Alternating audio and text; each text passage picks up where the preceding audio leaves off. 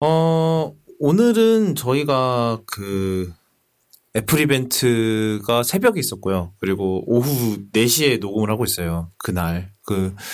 저희가 추석 전날에 빨리 녹음을 치고 저희가 추석 연휴를 즐기러 가야 되기 때문에 저는 뭐 연휴 가서 또 편집을 하겠지만.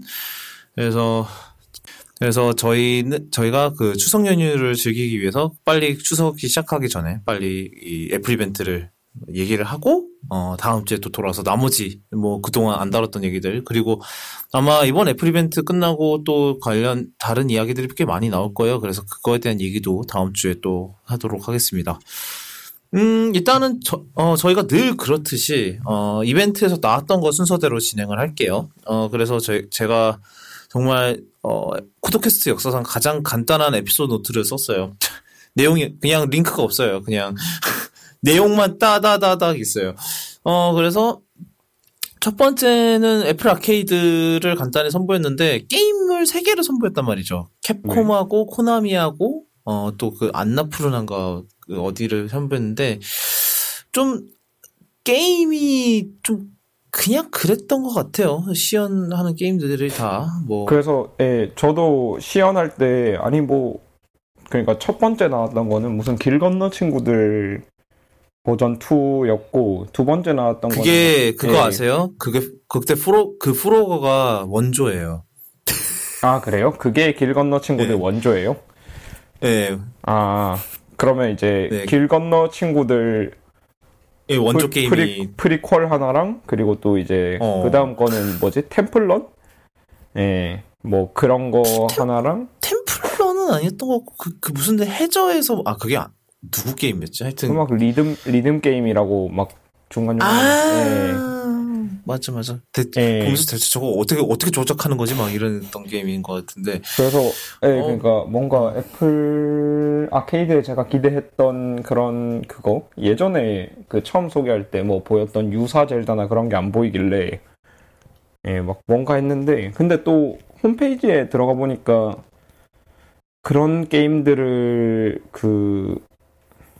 또 탑에다가 올려놨더라고요. 그러니까 이게 막 저랑 제 친구랑 보면서 뭐 약간 이거 이 시국 제조사들만 계속 나온다고 역시 이 시국 제조사들이 게임을 별로 못 만든다 뭐 이런 얘기 하면서 우스갯소리로 봤었는데 뭐 근데 나와 봐야 알 것 같아요. 첫 달 무료니까 써보고 그렇죠. 재미없으면 첫 달만 써보고 탈출하는 걸로. 그래서 월 5불이고요. 그리고 1개월 프리 트라이얼이 있는 걸로 알아요. 그래서 애플 아케이드 이건 다행히도 우리나라도 포함이죠? 네, 우리나라도 포함이 돼 있고요. 일단은 아이폰은 물론이고 아이패드, 맥 그리고 애플 TV에서 할 수 있는데 뭐 우리나라 애플 TV를 안 파니까 뭐 이렇게 빠져 있고요. 맥은 아마 제가 알기론 다음 달에 카탈리나 나올 때 지원을 하는 걸로 알아요.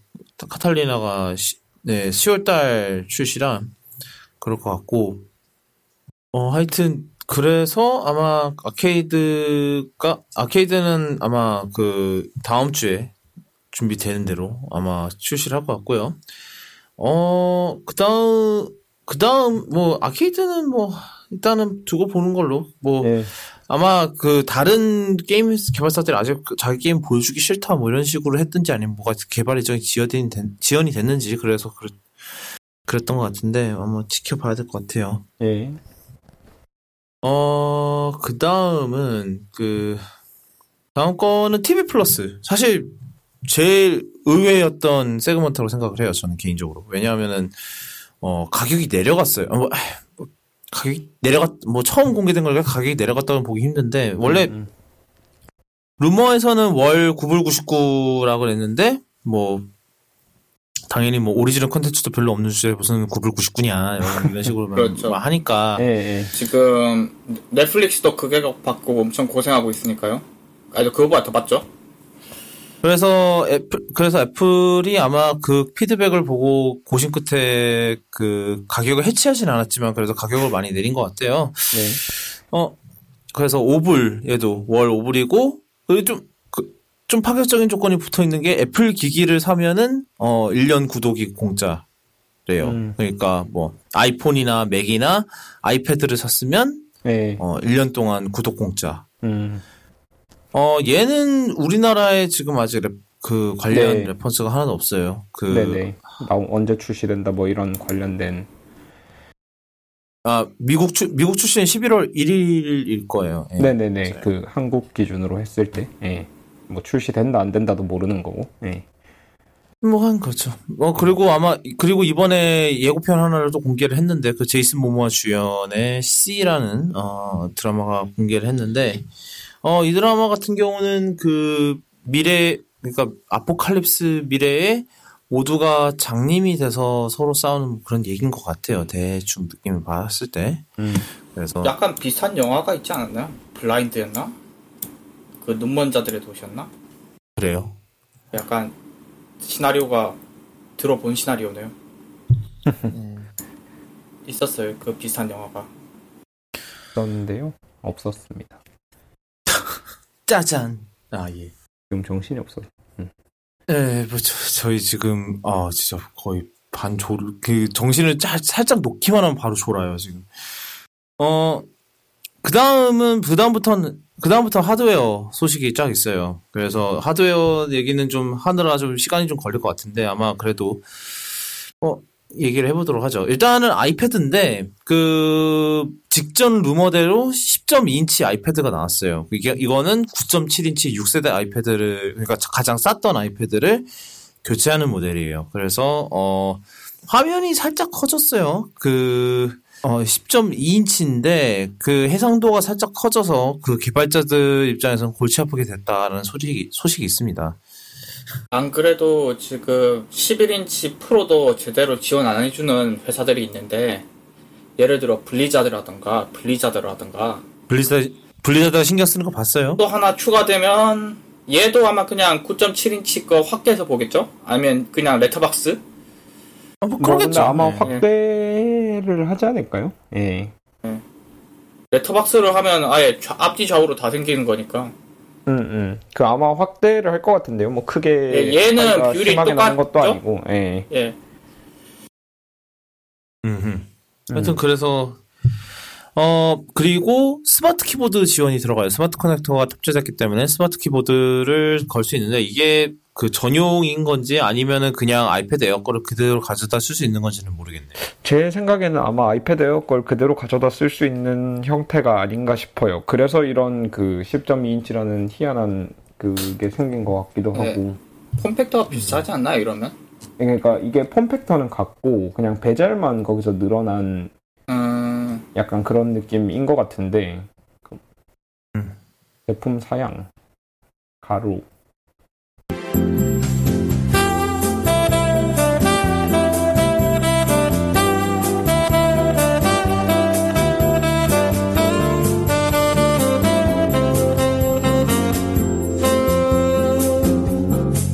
이게 가로 세로 크기가 아예 똑같아요. 아이패드 10.5인치 그래요? 아이패드 에어랑 12.2인치 아이패드가 가로 세로가 완전 똑같고요. 두께는 1mm 넘게 차이가 나긴 하는데 어쨌든 될 것 그러니까 같은데요?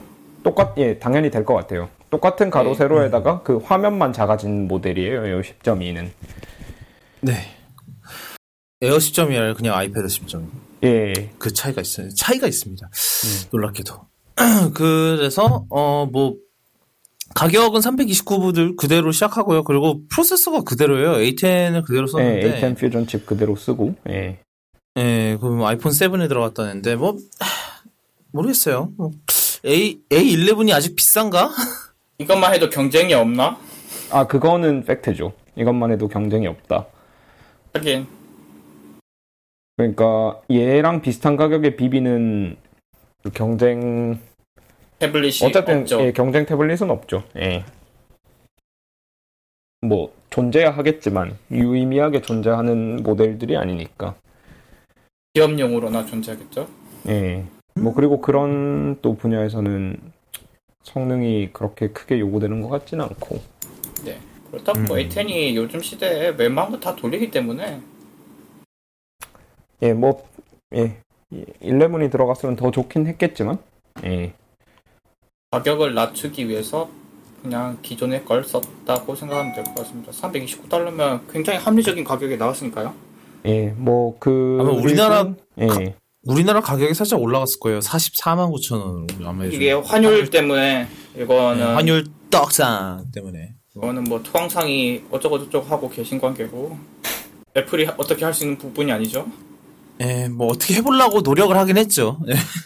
1세대 애플 펜슬 지원하고 이제 그거는 원래 아이패드도 지원했었으니까 뭐 트루톤이나 그러니까 반사방지 코팅이 기본적으로는 돼 있지만 그 1.8% 반사율, 그 굉장히 낮은 프로급 반사율은 당연히 빠졌고 원래 그랬듯이 트루톤 반사율 그리고 와이드 컬러 그 DCI P3 지원하는 디스플레이는 빠졌고요. 그냥 디스플레이 들어가 있고 500니트 이거 텅텅거릴지 안 텅텅거릴지 그건 또 한번 봐야겠네요. 그거는 라미네이션이 돼 있나 안 돼 있나를 따져야겠죠. 라미네이션도 안 돼 있네. 예. 아까 사용 보니까 그런 부분이 언급이 안 됐긴 했었어요. 예, 그러니까 지금 아예 딱 그 1대1로 에어랑 10.2를 보니까 여러분, 그리고 빼먹으면 안 되는 부분 헤드폰 잭이 있어요. 아, 그래라. 예. 그래서 이 제품을 그냥 요약하자면 매우 합리적인 가격에 그냥 뭐 소비용으로는 적당한, 그리고 간단하게 공부를 한다든지 뭐 기사를 본다든지 노트 테이킹 한다든지 뭐 펜슬도 되니까요. 1세대지만 그래도 저라면 10.5 에어를 살 것 같긴 한데 조금 더 들여서 뭐 그건 이제 사람마다 다른 거니까요. 그걸 사면 한 10만 원 아끼나요? 10만 원? 보자. 62만 9천 원이고 한국 가격 기준으로 요거는 그러니까 한국 가격 애플 펜슬 가격 하나 정도 차이겠죠? 이러면? 그 정도 되겠네요. 1세대 62만 44만 그 10만 원보단 좀 더 아끼네. 그러니까 나는 굳이 에어까지 갈 필요 없고 펜슬 하나 더 살래 하시는 분은 이거 기다려도 될 것 같아요. 9월 30일 날 1차 출시한다고 하고요. 우리나라는 당연히 다음 달 중에 출시를 하겠죠. 다음 달이나 11월 초? 그때쯤 출시를 할 것 같아요. 네, 아이패드고, 그 다음은 애플워치. 그 애플워치 볼 때가 참 재밌었던 것 같아요.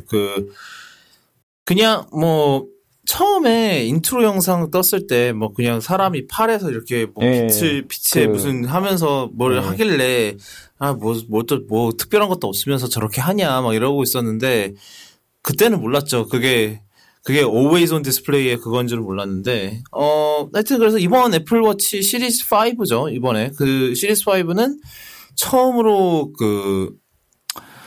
always on 디스플레이, 그러니까 이게 우리나라로 번역을 하면, 상시 켜짐 화면이었나? 아니요. 이게 뭐냐면. 상시 표시 머시기였던 것 같은데, 예. 예, 상시 표시형 디스플레이예요. 그래서. 예. 상시 표시형 어렵다. 왜 화면이라고는 안 했을까? 앞에 거는 다 번역했어요. 예전부터 안 했던 것 같긴 해요. 그렇게. 요새는 가면 갈수록 번역을 안 해요. 상시 표시형 레티나 디스플레이.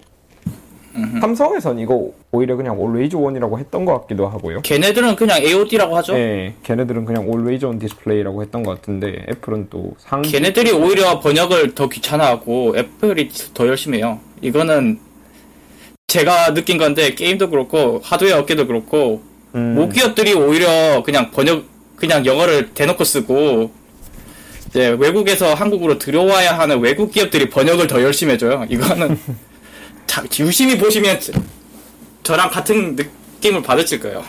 옛날에 막 블리자드 그 초월 번역 어쩌고저쩌고 하던 뭐 그런 느낌인가 보네요. 네, 그렇죠. 네, 하여튼 그래서 애플워치에 그 Always on 디스플레이가 들어갔고요. 이게 어떤 방식으로 동작을 하나 했더니 원래 그 애플워치 디스플레이 주사율이 60Hz인데 그 시계를 안 쓰고 있을 때 그거를 1Hz까지 낮춘대요. 그래서 최소한의 전력만 쓰도록 그렇게 돼 있다고 하고, 그러니까 분침 돌 때만 바꾼다. 그거겠죠. 그렇죠. 예, 초침도 사라져요, 심지어. 그래서 그냥 분이 그냥 돌아가는 정도인데 예, 뭐 이게 이제 오늘 발표에서는 LTPO 디스플레이 얘기를 하면서 이제 이 얘기를 했었는데 사실 LTPO 디스플레이 자체는 애플워치 시리즈 4부터 들어가 있었고요. 그러니까 애플이 애플워치 시리즈 4에 이제 상시 표시형 디스플레이를 안 넣어준 거는 시리즈 5를 약간 차별화하기 위해서 안 넣어줬다라고 판단할 수도 있을 것 같고, 예, 그 LTPO 디스플레이라는 게 그 구동 전력을 줄일 수 있어요. 그러니까 화면이 빛나게 하려면 이제 컨트롤을 해야 되잖아요. 여기는 빛나고 여기는 빛나지 말고 뭐 이런 식으로. 네네. 그 부분에 사용되는 전력이 줄어들고, 그래서 SID라고 그 디스플레이 협회가 있는데 거기서 작년에 이제 애플워치 시리즈 4가 세계 최초로 LTPO 디스플레이 양산해서 OLED 디스플레이 양산해서 이제 적용한 제품이라고 뭐 상도 주고 그랬었는데, 예, 그래서 어쨌든 간에 그 구동 전력이 기본적으로 줄어들기 때문에 그걸 기반으로 Always On 디스플레이를 할 수 있게 됐고, 그러니까 크게 배터리 손해를 안 보고, 거기다가 이제 LTPO 방식을 하면 이제 이게 계속 그 이거 드라이브를 새로 걸어주지 않고 이렇게 좀 1Hz 이렇게 천천히 걸어줘도 밝기가 안 떨어진다고 하더라고요. 그래서 이런 그 방식이 가능했다고 해요. 예. 그렇군요. 사실 그래서 이 Always On 디스플레이 나온 순간에 모두가 헉하면서 자신의 시리즈 4를 쳐다봤죠. 저는 그거 봤을 때가 헉 했는데 그 에르메스요? 블랙, 예. 아, 그거 한정 판매라면서요? 한정 기간 판매. 아 그래요? 네, 네, 그런 식으로 적혀 있던데요. 네. 저도 아까 전에 오면서 약간 정신 놓고 본 거라서 확실치 않을 수 있는데. 다들 왜 이래? 제가 한정판에 약한데 혹하네. 아저씨는 원래 한정판 약하잖아. 아 근데 얘는 좀 비싸. 예, 특별 포장으로 제공되는 이 모델은 한정된 기간 동안만 구입이 가능하며 블랙 에르메스 스포츠 밴드를 기본으로 포함하고 있습니다. 얘는 스포츠 밴드도 블랙으로 주는 거였네? 그 오렌지가 아니라? 난 오렌지가 더 좋은데. 잠깐. 에르메스 사면 밴드 2개 줘요 그러면? 가죽이랑 스포츠? 가죽이랑 그 스포츠는 에르메스 오렌지를 주는 걸로. 예. 오, 사리유 하나 늘었군. 잠깐만. 아니 웬 깨톡이? 살리유 하나 늘었군 하면서 깨떡. 그러게요. 이게 아마 이게 줄은 또 따로 팔 텐데. 아, 주황색이요? 아니요. 그 검은색 가죽.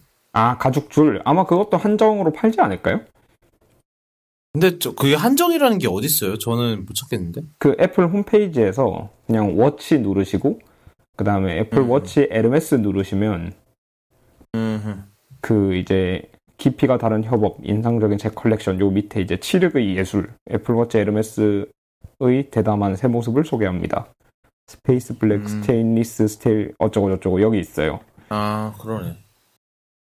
예, 한국에서는 구경해볼 곳이 있을까요? 이러면 에르메스 매장이 있을까요? 아마 에르메스 있죠? 매장 뭐지? 애플 한국 사이트에 표시되어 있는 거는 거기에요. 그 코엑스 현대백화점. 코엑스 현대. 뭐 근데 이제 그런 데서는 이제 원래 VIP들한테 먼저 이제 이렇게 주문을 받아서 한다 뭐 이런 얘기가 있긴 있더라고요. 예. 뭐 명품 매장에서는 그게 당연한 거기도 하고. 예. 뭐 그렇죠. 예. 그래서 이거 사려면 좀 고생을 하시겠다. 하실 것 같다. 저는 뭐 이런 느낌이. 예. 예, 지금 당장 주문을 하셔야 일단. 저는 도리어 끌리는 게 그 티타늄. 아, 타이타늄. 예. 이게 생각보다 안 비싸게 나왔더라고요. 에디션이 다시 나왔고 이번에 두 가지로 나왔잖아요. 티타늄이랑 세라믹. 예. 그렇죠. 세라믹은 옛날 가격을 거의 그대로 유지를 하고 있고요. 그리고 근데 그 티타늄이 생각보다 그렇게 비싸진 않은 편이긴 해요. 한 시작이 799달러인가 그럴 거예요. 그래서 아마 43mm를 해도 43mm를 해도 849달러인가 그럴 거예요, 아마. 스테인리스가 799부터 시작이었던가요? 아니요, 스테인리스가 거기서 한 100불, 200불 정도 더 쌀걸요? 잠시만요. 그러니까 스테인리스에서 조금 더 올라가면 타이타늄인 정도로 기억하고 있거든요. 그러니까 저는 뭐 앞자리가 하나 더 붙을 줄 알았는데 그 정도는 아니었고. 아, 그 정도로 흉악한 가격은 아니고. 네. 에디션을 좀 현실적인 가격으로 내렸다라고 봐도 되겠네요. 그리고 타이타늄이니까 무게가 좀 유미하게 가볍나? 그럼 799. 예, 무게는 가볍다고 적혀 있더라고요. 그러니까 같은 강도에 뭐 무게가 몇 배 이상 가볍다. 그래서 이게 애플워치가 생각보다 무게가 있으니까. 예. 그게 부담스럽다면 지갑에 부담을 주더라도 이제 타이타늄 가셔도 될 것 같고. 와, 씨, 내가 사고 싶은 건 1249불이네. 미쳤다. 뭔가요? 타이타늄에 무슨 뮬레니스 루프요? 그 블랙 에르메스요? 아, 이거 아니다. 난 44mm 케이스니까 50불밖에 차이가 안 나네, 의외로. 예. 저는 에르메스 싱글 투어 중에 그 파란색이 새로 나온 거 이쁘던데. 그것도 파란색. 걔는 1250달러니까 우리나라 오면 한 150만 원 넘겠네요. 와. 예, 제가 본 거랑 똑같네요, 가격이. 그 싱글 투어 기준으로 이제 1249, 네. 1299 이렇게 두 개인 것 같아요. 그래서 뭐 저희가 이렇게 얘기하고 있는 것은 이제 Always On하고 이제 LMS 추가된 거 빼고는 그렇게까지 크게 달라진 부분은 없고요. 뭐 예를 들어 좀 강화된 부분이 있어요. 이제 방수 부분이 강화됐고 또 뭐가 강화됐더라? 컴파스 달렸고요. 컴파스 그러니까 나침반이 달려서 이제 방향을 잡아준다는데 그걸로 지도 보고 있을 것 같진 않고요. 솔직히 말씀드리면. 고도계가 예전에도 있었나요? 그냥 그거는 제가 보기에는 그냥 뭐라 그래야 되지? 고도는 예전부터 있지 않았었나요? 그랬던 것 같기도 하고 저도 확실히 기억이 안 나서. 그러니까 그거는 그냥 아이폰 없이 그냥 애플워치만 없이 되는 있을 때 할 수 있는 게 하나 더 늘었다 정도로 생각하면 될 것 같고. 그래도 그 앱 자체는 좀 재밌게 보이더라고요. 이번에 나침반이 추가되면서 나침반 앱이 추가되었는데 이 나침반 앱은 방향만 잡아줄 뿐만 아니라 경위도, 고도, 그리고 기울기까지 잡아주더라고요. 그것까지 보고는 이건 뭐 산악인들 좋아하겠다라는 생각은 해봤는데 산악인들이 이거 어떻게 쓰는지는 잘 모르겠습니다. 아니 그걸 부책이면 소리를 하면 어떡해요. 뭐 길 잃을 때 이제 별 안 봐도 된다 이 정도? 뭐 그렇죠. 그리고 또 뭐 운동하면서 트래커로도 쓰라 그래요. 네. 그리고 낙상 감지도 쓸모 있지 않을까요? 그분들한테는? 그렇죠. 네. 더 도움 될 만한 게 이제는 이제 조난 신호를 국제 전화도 다 되고요. 네. 그리고 이제 예전에 지난주였나요? 구도우님께서 이번에 워치가 칩을 똑같은 걸 쓸 수도 있다 이런 얘기를 했고 이제 애플이 칩에 대해서 아무 언급을 안 하고 넘어가서 진짜 그런가 했는데 일단은 이름은 S5라고 돼 있긴 하네요. 예. 그게 제 생각에는 그냥 그 S4에다가 그 나침반을 넣느라고 추가하고 그런 것들. 네. 코어는 아마 같을 것 같아요. S4랑. 그래서 만약에 성능이 유의미하게 빨라졌으면 그걸 그냥 자랑을 했겠죠. 네. 벤치마크 그렇죠. 들이대면서. 근데 그게 전혀 없었죠 이번에는. 네. 그러니까 약간 4.5 정도 보면 될 것 같아요. 시리즈 4.5. 그러니까 틱톡 할 때 톡 정도? 그러네. 지금 S4 때 발표 자료를 잠깐 봤는데 S3보다 2배 빠르다라고 돼 있는데 여기도 똑같이 돼 있네요. S5도 2배 빠르다. 네. up to 2배 faster than S3. 그러니까 사실상 같은 프로세서라고 생각하면 되겠네요. 하여튼 그래서 아마 네. 그래서 나침반 들어갔고요. 그리고 세라믹이랑 티타늄 에디션 그리고 에르메스가 올 블랙이 나오고요. 한정판. 한정판. 얼마나 팔지 모르겠어요. 아마 기간 한정이니까 특정 수량 한정은 아닌 것 같아요. 기간 한정이라고 했고요. 네, 기간 한정이니까 아마 다음 시즌 때 없어지겠죠. 다음 시즌이 언제? 아마 내년 봄쯤에 없어지지 않을까 싶은데. 그렇고요. 하여튼 저는 그 Always On이 한 방에 그렇게 훅 때릴 줄 몰랐어요. 근데 지난번에 Always On 얘기하시지 않았어요? 예측은 하시지 않았어요?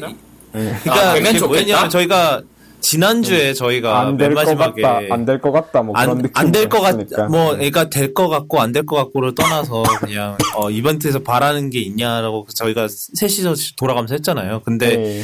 그 닥터몰러님과 호로이님은 그 한국 애플페이 지원에 다 소모를 하셨고요. 절대 일어나지 않을 것 같은. 예. 그리고 실제로 일어나지 않은. 예. 그리고 저도 그게 루머가 하나도 없어서 애플 Always On 하면 좋을 것 같은데 안 될 것 같고 이렇게 얘기했었어요. 근데 놀랍게도 그 일이 실제로 일어났죠. 정말 그냥 어쩌다 얻어 걸린 격이에요, 진짜로. 그래서 왜 애플페이는 얻어 걸릴 수가 없을까요? 뭐 그렇다 치고. 예. 아마 저는 다음 주에 잠깐 1차 출시국 중 한 곳을 가기 때문에 아마 미리 한번 볼 수 있을 것 같아요. 예. 그래서 아마 잠깐 볼 수 있을 것 같아요. 뭐 이따가 얘기할 아이폰들도 다 포함해서.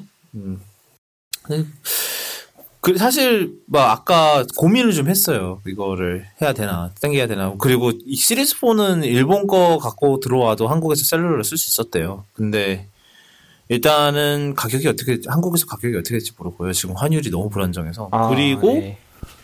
그리고 또 애플이 정책을 바꿨으리라는 보장이 없기 때문에 올해. 그래서 그러니까 셀룰러가 안 되는 그런 불상사를 걱정하시는 거죠?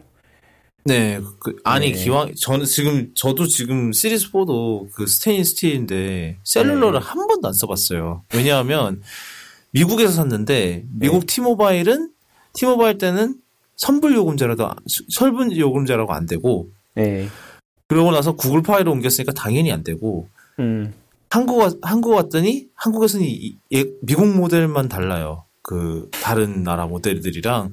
그래서 또 못 써요. 무슨 어퍼를 잘 쌓으셨길래? 하여튼 그래서 계속 못 쓰고 있었는데 기왕 할 거면 셀룰러가 제대로 되면 좋지 않겠냐라는 생각이 들어서 이번에는 좀 잘 보고 살라고 해요. 네. 만약에 산다고 하면 그래요. 그래서 걔는 그렇고요. 그 다음은 드디어 말 많은 아이폰 11이 나왔는데 저는 개인적으로 이런 생각이 들었어요. 일단은 사람들이 스마트폰에서 뭘 바라냐, 어떤 걸 바랄까라고 고민을 해보면은 일단 첫 번째는 카메라예요. 워낙 폰으로 카메라를 사진을 많이 찍고 다니니까. 그리고 두 번째가 배터리. 네, 배터리 오래 가는 거 좋아하죠. 당연히 누구든 안 좋아하겠어요. 그렇게 스마트폰을 써야 되는데 물론 트위터 하는 데면 대부분 쓰겠지만 트위터나 인스타 하는 데 대부분 쓰겠지만 그래도 배터리 오래 가면 좋죠. 세 번째로 제가 성능을 꼽았어요. 이게 성능이 사실 지금 당장 샀을 때 성능을 얘기하는 건 아니에요. 지금 어차피 그냥 옛날 단 거 사도 꽤 빨라요. 근데 문제는 나중에 시간이 가면 갈수록, 내가 얘를 계속 쓸 수 있나, 이거 제조사에서 나를 계속 서포트 해줄 건가.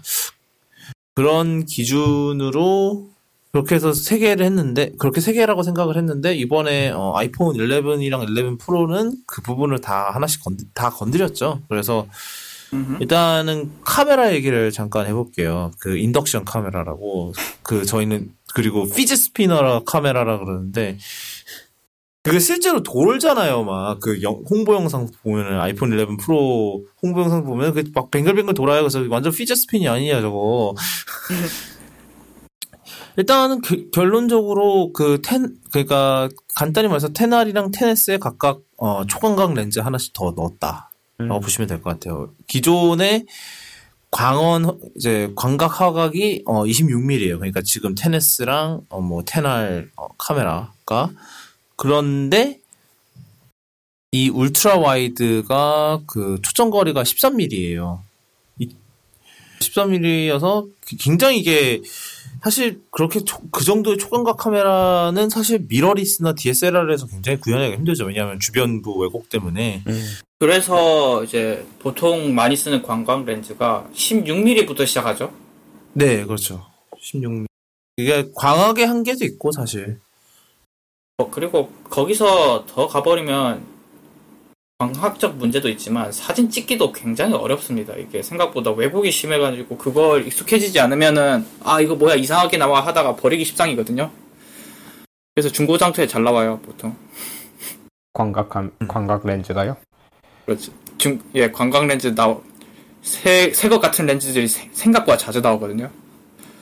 적응 못하고 파는 거죠. 아무튼. 네, 그래서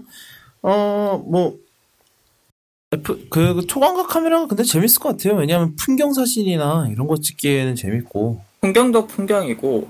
저는 그리고 그 초광각 카메라가 재밌는 게 그 카메라 앱을 켰을 때 지금 이제 까맣게 표시되는 부분이 있잖아요. 그러니까 일반각 카메라의 바깥 부분.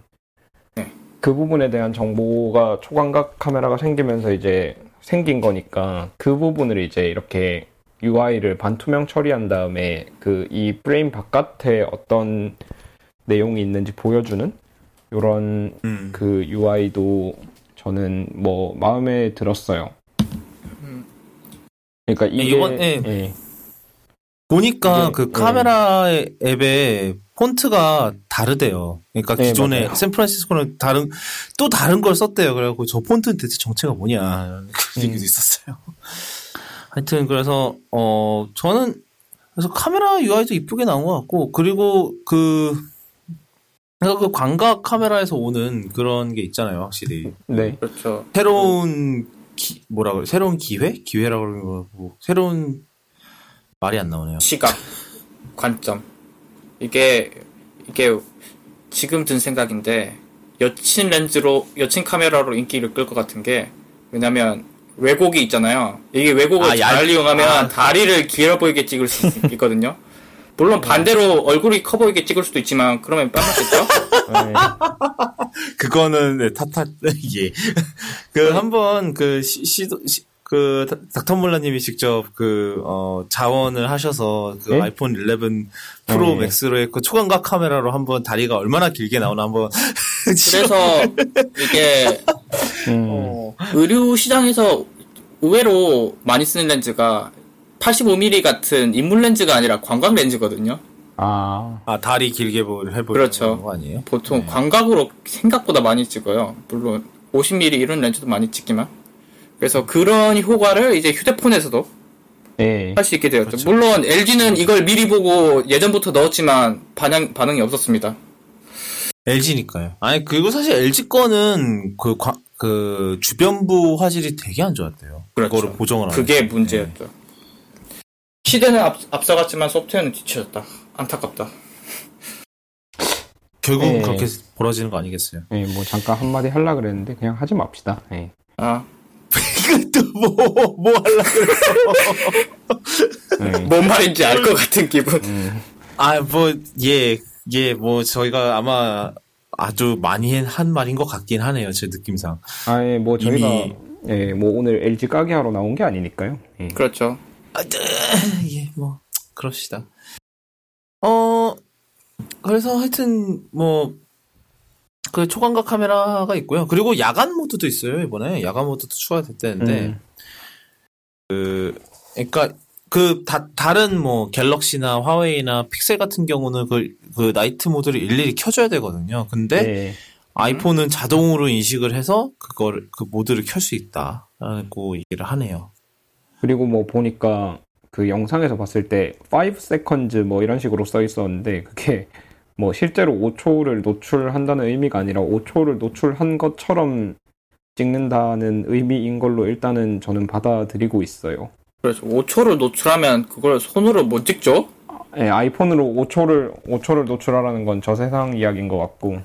그렇죠. 그걸 손으로 들고 있지 못하죠? 말이 안 됩니다.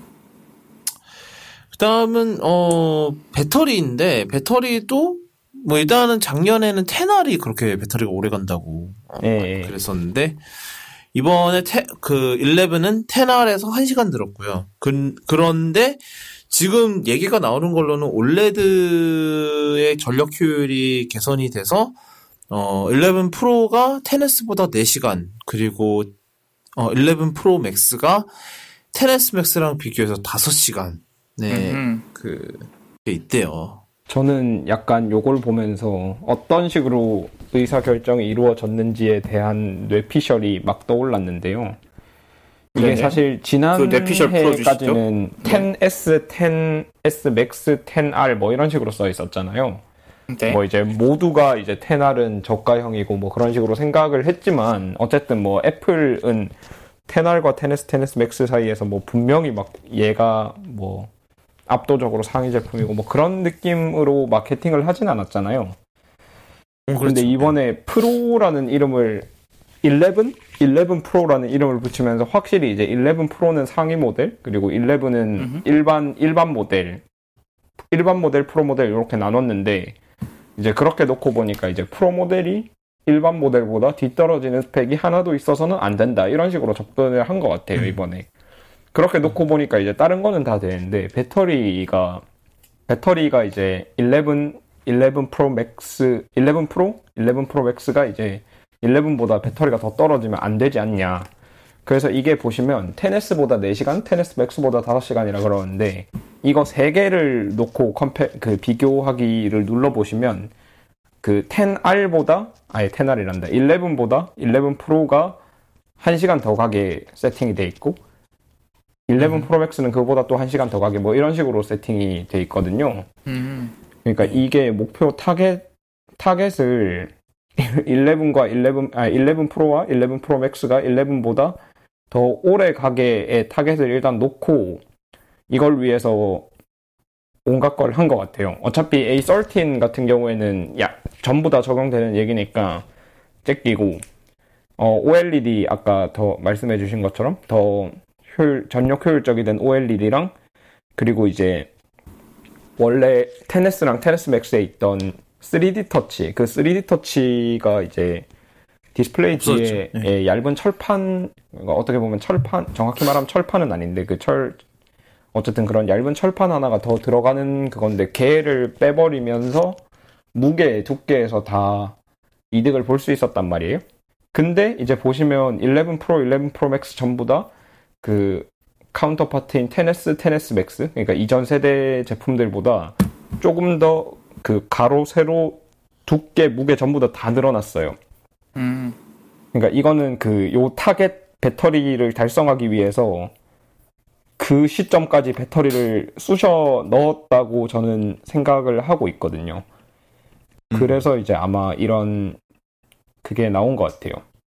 뭐 결국은 그렇게 세 번째가 성능이 되는데 A13에 대해서 어떻게 생각하시는지 저희 칩 전문가이신 닥터몰. 네, 신문가. 네, 뭐 A13 뭐 애플도 그랬지만 그냥 뭐 애플이 이번에 발표회에서 약간 뭐 타사들을 뭐 능욕했다 그래야 되나? 그걸 뭐라 그래야 돼? 막 그냥 우리는 이제 A12랑 먼저 비교를 해버렸죠. 지금까지 나온 칩들 A12도 못 따라왔다. 일단 먼저 얘기를 하고, 근데 우리 A13은 A12보다 당연히 더 좋다. 그렇게 해서 이제 당연히 그 안드로이드 애들을 2년 정도 따돌리고 있다. 뭐 그런 식으로 이제 얘기를 했는데, 뭐 A13 CPU도 20%, GPU도 20%, 뉴럴 엔진도 20%, 성능 이렇게 조금씩 더 좋아졌고, 그리고, 애플은 그냥 2세대 7나노미터 공정이라 그랬는데, 요게 EUV 공정인지 아닌지는 잘 모르겠어요. 그게 뭐죠? 극자외선 공정이라고, 예. 제가 말을 잘못 꺼낸 것 같네요. 최신 공정? 그냥 어려운 공정? 그러니까, 보면 이제, 이거. 지금 그 시국에 자주 언급되는 공정이죠? 예, 그 패터닝이라고 하는데, 어쨌든 반도체를 만들 때 빛을 쏴서 깎아서 만들거든요. 실리콘 판을 이제 빛을 쏴서 깎아서 이제 회로를 그리는데, 이제 그리는데 쓰이는 빛의 파장대가 짧으면 짧을수록 그 더 미세한 패턴을 그릴 수 있잖아요. 그렇죠. 그래서 EUV가 이제 차세대 이제 그 지금까지는 아르곤 뭐 불화 뭐 정확히 기억이 안 나는데 명칭이 지금까지는 그거를 여러 번 멀티 패터닝 했는데 EUV가 도입되면서 이제 어쨌든 더 발전한 공정이다. 그냥 그렇게만 알면 됩니다. 근데 이제 그게 들어갔는지는 확실치 않고요. 애플이 EUV라고 명시적으로 안 밝히고 2세대 7나노 공정이라고만 했기 때문에 그리고 이제 이번에 좀 흥미로웠던 거는 뉴럴 엔진이 있는데도 불구하고 CPU에다가 그 뉴럴 코프로세서를 또 달았다는 건데 왜 그런 짓을 했을까요? 그러니까 프로세서를 도대체 어디까지 넣으려는 건지. 코코 프로세서. 그러니까 제 생각에는 이 CPU에 이게 추가된 거는 그런 의미가 있는 것 같아요. 그래서 커널 이름도 코코 터치인가? 하지 마요. 네. 사실 근데 이거는 그 좀 더 자세한 정보가 없으면 뭐 저도 분석하기는 어려운 부분인데 뉴럴 엔진은 어쨌든 CPU 바깥에 있잖아요. 그러니까 이제 CPU 캐시를 공유하진 못한단 말이에요. 메인 메모리를 공유하긴 하겠지만, 그러니까 뉴럴 엔진에 그 명령을 내리려면 CPU는 그 내가 갖고 있는 이거를 이제 메인 메모리 특정한 영역에다가 옮겨 놓은 다음에 그 다음에 이제 뉴럴 엔진에 명령을 보내서 요걸 처리해라. 그럼 뉴럴 엔진이 가서 그걸 처리하고요. 그러면 뉴럴 엔진이 다시 CPU한테 요게 처리됐다라고 신호를 보내면 이제 CPU가 다시 메인 메모리에서 그거를 읽어오는 이런 방식으로 동작을 할 건데 이제 CPU 안에 저런 걸 넣었다는 거는 그 캐시 공유를 하겠다는 얘기인 것 같아요. 그러니까 머신러닝 태스크가 여러 개가 있을 수 있잖아요. 뭐 가벼운 얼마 안 되는 머신러닝 태스크가 있을 수 있고 굉장히 그 많은 양의 연산이 필요한 머신러닝 태스크가 있을 수 있는데 그 얼마 안 되는 양 같은 경우에는 이제 뉴럴 엔진과 공유를 위해서 특정 그 메모리 영역에다 복사하고 뉴럴 엔진에 명령을 내리고 뉴럴 엔진이 처리하고 다시 그 메모리 읽어오는 요거 자체도 오버헤드가 될 수 있다고 판단한 것 같아요. 그래서 이제 그런 그 캐시 안에서 빠르게 처리할 수 있는 거는 빠르게 처리하기 위해서 이런 거를 추가한 것 같은데 이 부분은 제가 좀 더 분석을 해봐야 알 것 같아요. 뭐 정보가 거의 없어서요, 여기 대해서는. 근데 그게 아니면 사실 이렇게 넣을 필요가 없기 때문에 아마 그런 이유가 맞긴 할 겁니다. 그래서 이제 코어 ML이 이제 지금 주어진 요 머신러닝 태스크를 CPU가 할지, CPU 안에 있는 그 코프로세서가 할지, 뉴럴 엔진이 할지, GPU가 할지 뭐 이런 거를 알아서 결정을 해주고요. 네. 그래서 굉장히 높은 머신러닝 성능을 가지게 됐다. 뭐 이렇게 생각하면 될 것 같습니다. 네. 그게 그러고 그 디자인 얘기를 잠깐 좀 하죠. 뭐 난방이긴 한데 어떤 거 같아서 뒤에 저는 아직까지 뇌이징이 좀 덜 됐는데 네. 그러니까 요 저는 근데 어쨌든 통짜 유리를 깎아서 이런 모양을 만들었다는 건 굉장히 감탄을 했어요. 그러니까 왜 이런 2단 툭티가 생겼는지는 이해가 되는 것 같고, 그러니까 왜 이런 그 디자인이 됐는지는 알겠는데, 그거랑 별개로 이제, 못생겼다. 예전에 이게, 지금 10R 말고, 8이었나? 7이었나? 어쨌든 뒷면이 알미늄일 때, 카메라 부분이 이렇게, 카메라 부분 주변 알미늄이 이렇게 범프되면서 카메라로 이어지는 그런 디자인이 있었잖아요. 네. 7 때인가? 예. 예. 7이랑 8이었죠. 네, 그래서 이제 그 뒷면이 이렇게 범프되면서 카메라로 이어지는 그런 디자인이 이제 모티프인 것 같은데 이제 세 개를 이렇게 각각 범프 시키면 징그러우니까 뭐 이런 식으로 처리를 한 것 같은데요. 뭐 실물을 아직 본 게 아니라서 뭐라고 말은 못 하겠는데 사진으로는 뇌이징이 아직 안 됐어요. 실물을 봐야 이건 좀 알 수 있을 것 같아요. 오늘 실물 본 말에 따르면 굉장히 이쁘다는데 뭐 그거는 직접 봐야지 알죠. 네, 그건 직접 봐야 알죠.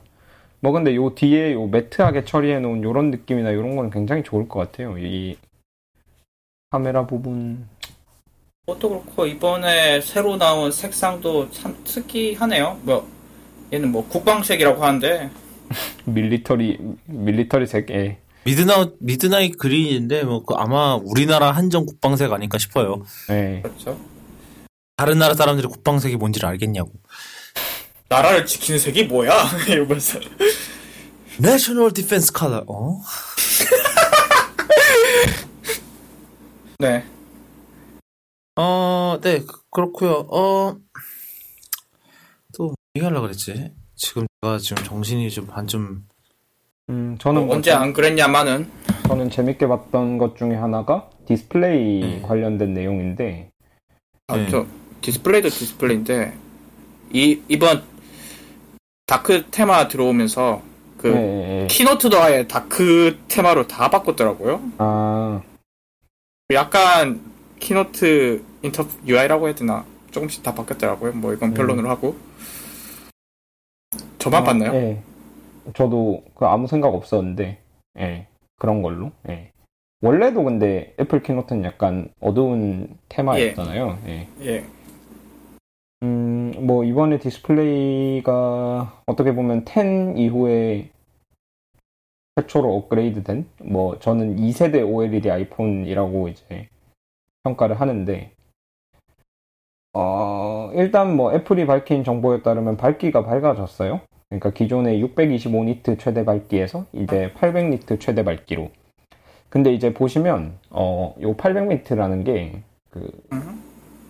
굉장히 정직한 수치예요. 그러니까 제가 무슨 사라고는 말 안 하겠는데 모사는 최대 이제 1300니트라고 얘기를 하거든요. 1300니트까지 올라가서 밝은 데서 화면 보기 좋다 그러는데 그 1300니트를 끌어내려면 이제 쇼를 해야 됩니다.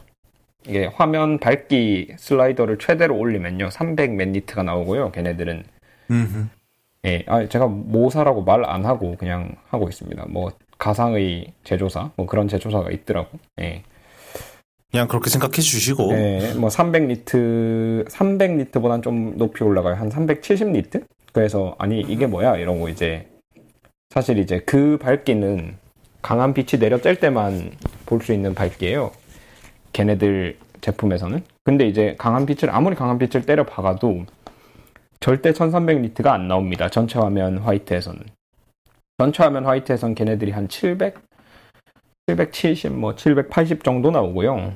그리고 이제 걔네들이 말하는 1300은 언제 활성화가 되냐? 전체 픽셀 중에 1% 이하의 픽셀만이 빛나고 있고 주변 광이 굉장히 세게 때려 박을 때 1300니트가 나와요. 그러니까 다르게 말하면 이제 그 1300니트는 마케팅적 수사다. 그렇게 보면 될 것 같고. 근데 이제 애플은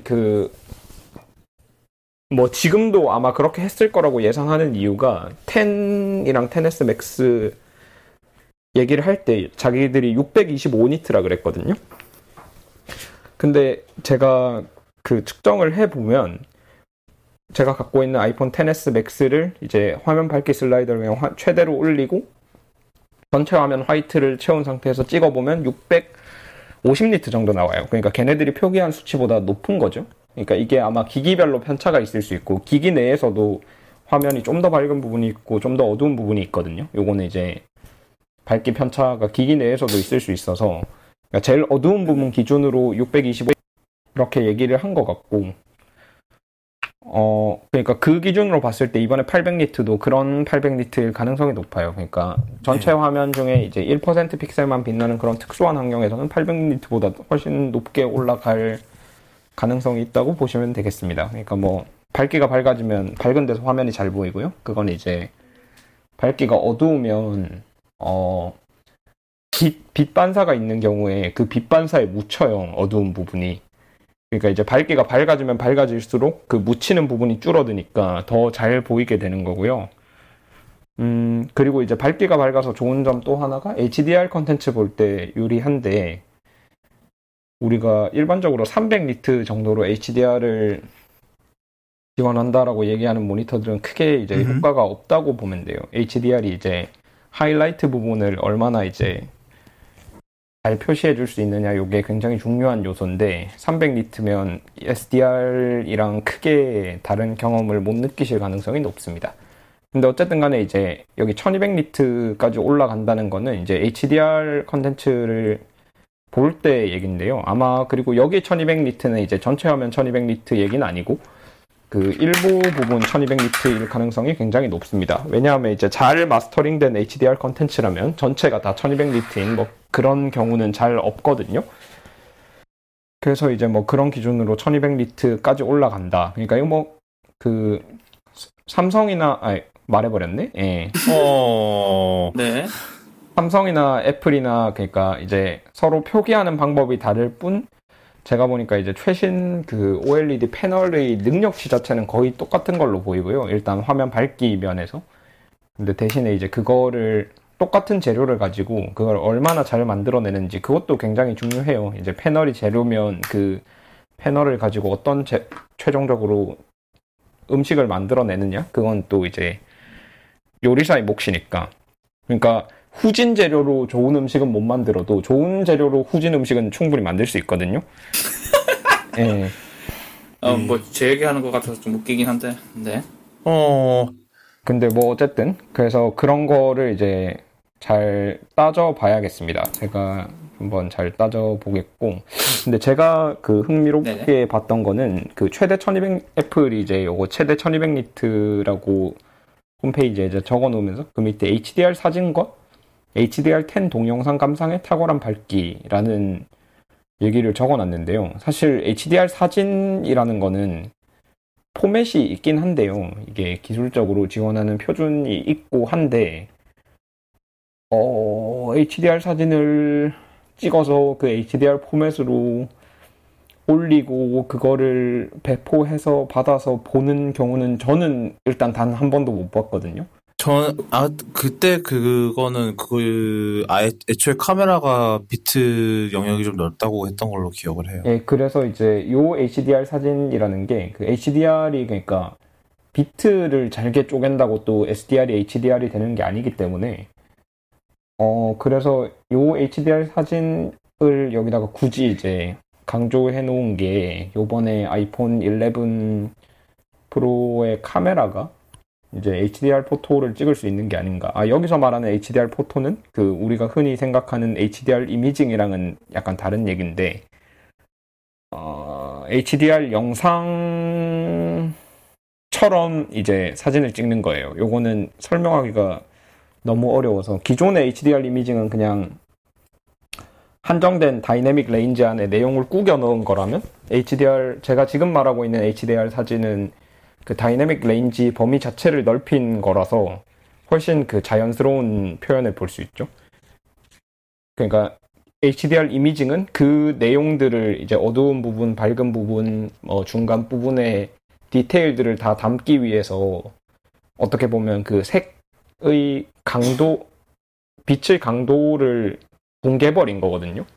사실 그 우리 원하는 다이내믹 레인지 안에 그걸 담기 위해서 왜곡시키는 거예요. 어떻게 보면 장면을. 근데 이제 그렇게 안 하면 그 정보가 아예 날아가 버리니까.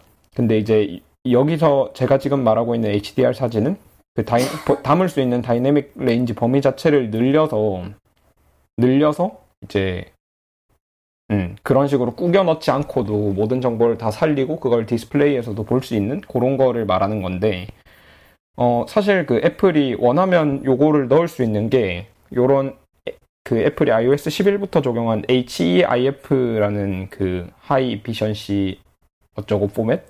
이미지 포맷. 네, 하이 이피션트 이미지 포맷. 그거 안에 이미 그 PQ로 12비트까지 해서 저장할 수 있는 HDR 사진을 저장할 수 있는 그게 들어가 있어요. 그 컨테이너 안에. 그래서 이제 애플이 원하면 실제로 그런 기능을 활용할 수 있는데, 요 부분은 제가 이제 좀 더 확인을 해보고 전해드리겠습니다. 만약에 이제 HDR 스틸 이미지를 찍을 수 있고 그거를 볼 수 있는 기기라 그러면 제 생각에는 요것도 그 굉장히 큰 변화라고 봐야 될 것 같아요. 그러니까 흔히들 사람들이 아이폰 사진 잘 나온다라고 하는데 이제 그 중에 하나가 아이폰에서 찍은 사진을 아이폰에서 봤을 때 굉장히 좋게 보인다는 거잖아요. 그렇죠. 그게 이제 P3 예전에 아이폰 7 때는 P3 디스플레이와 P3 색영역을 담을 수 있는 카메라가 동시에 이제 들어갔던 것처럼 이제 요 HDR 포토도 아마 그런 식으로 될 수 있을 것 같아서 저는 이것도 굉장히 그 유의미한, 만약에 실제로 들어간 게 맞다면 그 변화라고 생각합니다. 매우 길었고요. 농담이고. 진짜 근데 진짜 오늘은 만만찮네요. 피곤한 게 수준이. 빨리 끝내죠. 예. 그냥 지금 이거 방송을 지금 이렇게 이거를 내보내야 되나라는 지금 고민이 좀 들기 시작. 너무 그게 제가 정신이 지금 거의 지금 정신이 너무 없는데 일단 그럼 최소한 최후의 체력을 짜내서 한번 계속 해보도록 하겠습니다. 그러면 그래서 일단 그러면은 A13도 했었고 A13 했고 카메라까지 했고 네, 그래서 아마 아이폰 11 프로는 이 정도로 해도 될 것 같아요. 일단은 앞에는 완전히 그냥 맥스랑 테네스 맥스랑 똑같이 생겼고요. 그 노치도 그대로고. 그래서 그러니까 왜 이렇게 인덕션이 됐냐라는 이렇게 말들이 많았는데 제 생각에는 뭐 지난번에 얘기했지만 그 설계상 문제 때문에 어쩔 수 없었지 않았나 싶어요.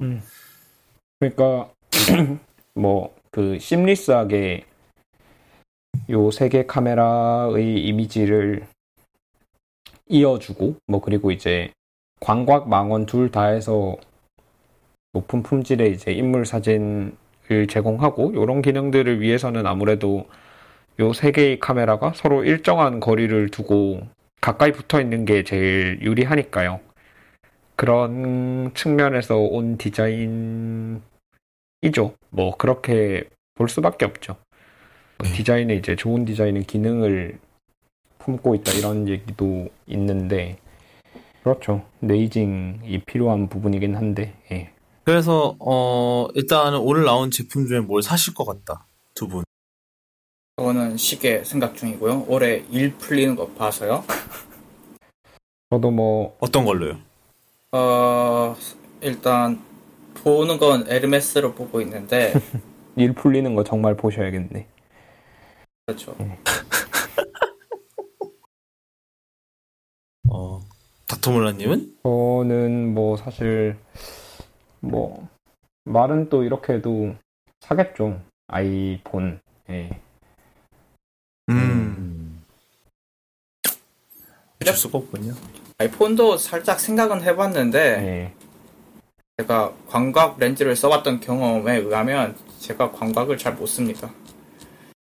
그래서 광각이 렌즈가 좋을 것 같지만 그렇게까지 저한테는 크게 와닿지 않고 그걸 빼고 보자니 굳이 넘어갈 이유가 없어요. 테네시스는.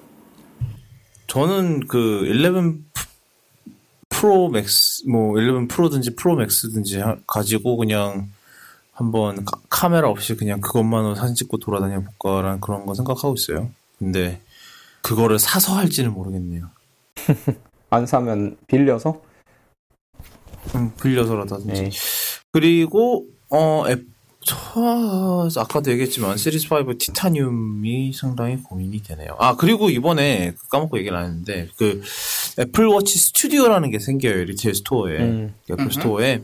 이게 그 뭐냐면은 간단히 얘기를 해서 그 예전에는 그 애플이 미리 그러니까 애플워치를 살 때 애플이 미리 그 만들어둔 콜렉션에서 골라야 했잖아요.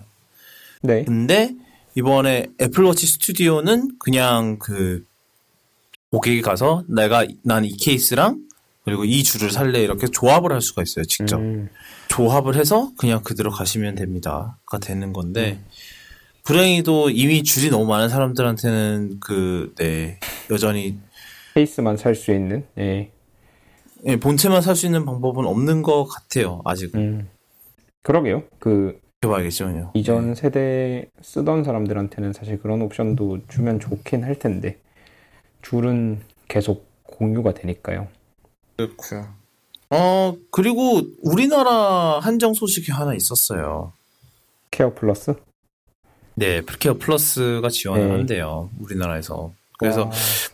보도자료도 받았어요. 관련해서. 그리고 이게 되게 재밌는 게, 이번에 헤드폰용 애플케어 플러스가 나왔어요. 그러니까, 에어팟이랑, 예, 파워 비츠 프로랑, 예. 예, 이런 건데 이게 흥미로운 게 뭐, 30불이고요. 일단 가격이. 근데, 이거를 하면은 아마 뭐 배터리를 한번 무료 교체해주고 뭐 그런 게 있어요. 그러니까 에어팟 같은 에어팟 같은 경우는 배터리가 특히 또 막 1, 2년 지나면은 그냥 나가리 되잖아요. 그래서 그거를 위한 게 아닌가 싶기는 해요. 아마 지난 몇 년 동안 에어팟 굴려보면서 많이 시행착오한 거를 바탕으로 만들어낸 것 같은 그런 기분이 드네요. 그렇게 된 것 같습니다. 하여튼 그래서 애플케어 플러스 우리나라도 거의 해외랑 비슷한 것 같아요. 60일 일단은 기기를 구매를 했으면 60일 이내에 사야 되고요. 그리고 뭐 아마 그 사용자 과실 손상에 대해서도 소정의 금액을 지불을 하면은 고쳐주는 걸로 알고 있어요. 그냥 생으로 내는 것보단 싸게 아마 고쳐줄 거예요. 제가 아마 다음 주에 한 번 더 이벤트 얘기를 조금 더 해야 될 것 같아요. 지금 뭐 왜 이렇게 짧았는지 모르겠어요. 이벤트 자체는 1시간 42분이었는데 아마 제가 정신이 좀 반쯤 이거 편집할 때 이거 어떻게 됐지? 반쯤 목소리가 나가 있었는데 하여튼 저희가 이번 아이폰 얘기는 계속하게 될 것 같고요. 아마 다음 주는 어떻게 될지 모르겠어요. 제가 아까 좀 전에 얘기했지만 이 시국 잠깐 일본을 갔다 오는데 다음 주에 그걸 어떻게 해야 될까요? 저희 녹음을 한 주 건너뛰죠 뭐. 건너뛸까요? 어차피 그동안 나는 가서 아이폰 만져보고 와야 되나? 예. 제가 하여튼 제가 이번에 사진을 다 편집을 했는데 뒤에 프로 맥스도 저는 11 프로도 조금씩 네이징이 되는 것 같기도 하고 모르겠네요, 진짜. 뭐 결국 마지막에는 다 네이징 되지 않겠어요? 그렇죠. 늘 그랬듯이. 인간은 적응의 동물 아니겠습니까? 그렇다고 갤럭시를 살 거예요? 아니잖아요. 그거는 적응할 수가 없고요. 너무 편향적인가? 아니 그거는 자기 취향이니 존중해줘야죠. 뭐 어쩌겠습니까. 일단 아마 그러면 다음 주는 한 주 쉬게 될 것 같고요. 이번에 진짜 애플 이벤트 진짜 저희 추석 연휴 가기 전에 애플 이벤트를 다루기는 다뤄야 될 것 같아서 이렇게 했는데 오늘 잘 됐는지 모르겠어요. 제가 너무 몸이 컨디션이 영 아니어갖고 그랬는데 아마 좀 잠깐이라도 좀 눈 좀 붙이는지 해야 될 것 같습니다. 끝나면은. 네. 하여튼, 쿠도캐스트는 아시다시피 애플 팟캐스트, 팟빵, 그리고 네이버 오디오 클립을 통해서 들으실 수 있고요.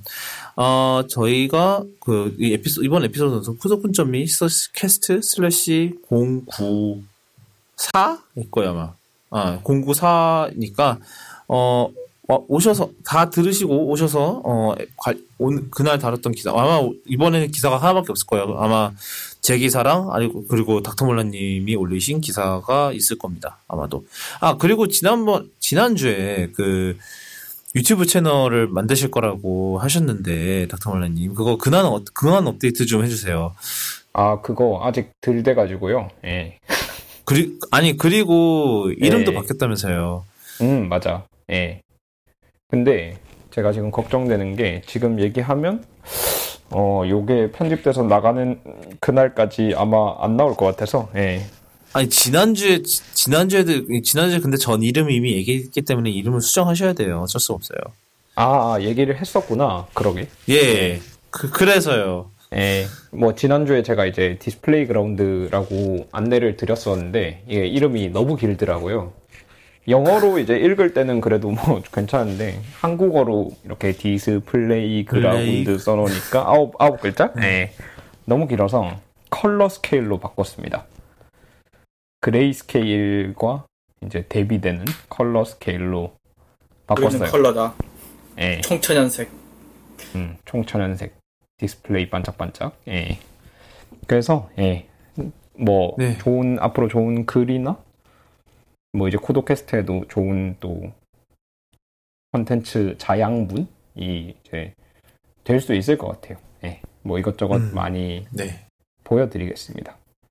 그렇고요. 그리고 저희가 또 아마 언제 저희가 사실은 저희가 비밀리에 일단 아직까지 얘기를 안 했으니까 비밀리 맞네요. 비밀리에 준비를 하고 있었던 게 있었어요. 그래서 저희가 쿠도캐스트가 드디어 첫 스피노프 시리즈가 나와요. 그래서 그래서 저랑 늘 옛날 코믹스 영화를 했을 때 같이 하셨던 티덤님이 저랑 같이 또 엔터테인먼트 를 주제로 다루는, 그러니까 이게 뭐냐면 뭐 코믹스, 영화, 그리고 비디오 게임, 뭐 스트리밍 관련 이야기들을 다루는 팟캐스트 시리즈가 녹음을 이미 했어요. 저희가 며칠 전에 녹음을 이미 했고요. 그리고 편집을 해야 되는데 편집 아마 내년에? 아마 얘가 먼저 나가고요. 사실 얘가 먼저 나가고 아마 얘는 추석 연휴쯤에 올라오고, 그리고 걔는 추석 연휴 이후에 올라올 것 같아요. 그래서 저희가 이름도 정했어요. 쿠도캐스트 투뿔입니다. 제목이. 한우가 아니고? 이게 재밌는 그게 있어요. 원래는 제가 쿠도캐스트, 왜냐면 요즘 뭐 모든 스트리밍 서비스들을 뒤에 플러스 붙이는 거 좋아하니까, 뭐 애플 TV 플러스, 뭐 디즈니 플러스 하니까 쿠도캐스트 플러스라고 하자, 해볼까 이랬는데 티떠님이 옆에서 그냥 플러스 하나 더 붙여서 쿠도캐스트 투뿔 하시죠 이래갖고 쿠도캐스트 투뿔이 됐어요. 고기 먹고 싶다. 배고프다. 그래서 아마 쿠도캐스트 투뿔, 그리고 투뿔의 슬러그가 더 웃겨요. 그럼 URL 슬러그는 플러스 기호를 웬만해서 안 쓰는 게 좋잖아요. 그래서 어떻게 했냐면 2P로 했어요. 나름 신경 썼습니다. 그래서 아마 추석 끝나고 에피소드가 올라올 것 같아요. 저희가 첫 녹음을 마쳤는데 그게 2시간이 넘어버려갖고 아마 편집하는데 시간이 좀 걸릴 거예요. 저희 늘 하는 게 그렇죠. 지난번에도 스파이더맨 시국 때 1시간 녹음하자 해놓고 2시간 녹음을 했고요. 그리고 그날 원래 섹션은 저랑 호이로이님 둘이었는데 2시간 예약해놓고 1시간만 했어요. 둘이 뭔가 주객 정도 된 것 같아. 하여튼 그래서 다음 주부터 또 쿠도캐스트 투볼은 매주는 안 하고요. 제가 일정상 그게 힘들어서 아마 격주로 진행을 할 것 같아요. 그리고 정확하게 어떤 내용을 다룰지는 쿠도캐스트 투볼을 통해서 들어주시면 감사하겠습니다. 제가 아마 다 기준이 있나요? 그냥 본인이 끌리는 이야기? 뭐 그렇죠. 그냥 저희가 그러니까 저랑 티떠님이 이거는 다루면 좋겠다 싶은 이야기들을 이번엔 담았어요. 그리고 저희가 아마 매달마다 한 번씩은 영화 리뷰를 할 건데, 그러니까 두 에피소드당 한 번씩은 영화 리뷰를 할 건데, 이번에는 저희가 엑시트를 리뷰를 했어요. 왜냐하면 저희 둘 다 생각보다 영화를 많이 안 봤더라고요. 최근에. 그래서 맛보기로 어떤 얘기가 있었는지. 따따따따따따따따 아닙니다. 그거 스포일러인가요? 전 안 봤는데. 그냥 SOS 모스보예요. 뭐 특별한 거. 하여튼 그래서 이미 900만 넘은 영화를 리뷰를 했습니다. 아마 1000만은 힘들겠지 싶은데, 1000만은 힘들겠지 싶은데. 하여튼, 다음 주 중에 올라올 테니까, 또 올라오니까 또 기대해 주시고요. 그때 올라오면 아마 제가 쿠도 네트워크 페이지랑 통해서 안내를 하도록 하겠습니다. 하여튼, 지금까지 쿠도캐스트 94회였고요. 지금까지 들어주신 청취자 여러분들과 청취자분들 가족들, 그리고 있으시다면 청취자분들의 소중한 반쪽이 되신 분들까지 또 행복한 한 주 되시고, 또 그 풍성한 한가위 되시고요. 그 추석 연휴니까요. 그리고 푹 쉬실 수 있기를. 그리고 귀성길과 귀경길 또 조심히 운전하시고 운전하시거나 조심히 기차 타시고 조심히 비행기도 타시고 네 하여튼 어디 이동하실 때 늘 조심하시는 게 중요한 것 같습니다. 하여튼 예 그러면 저희는 추석 연휴 끝나고 또 그 다음 주에 아마 뵐 것 같네요. 그러면 그때 뵙도록 할게요.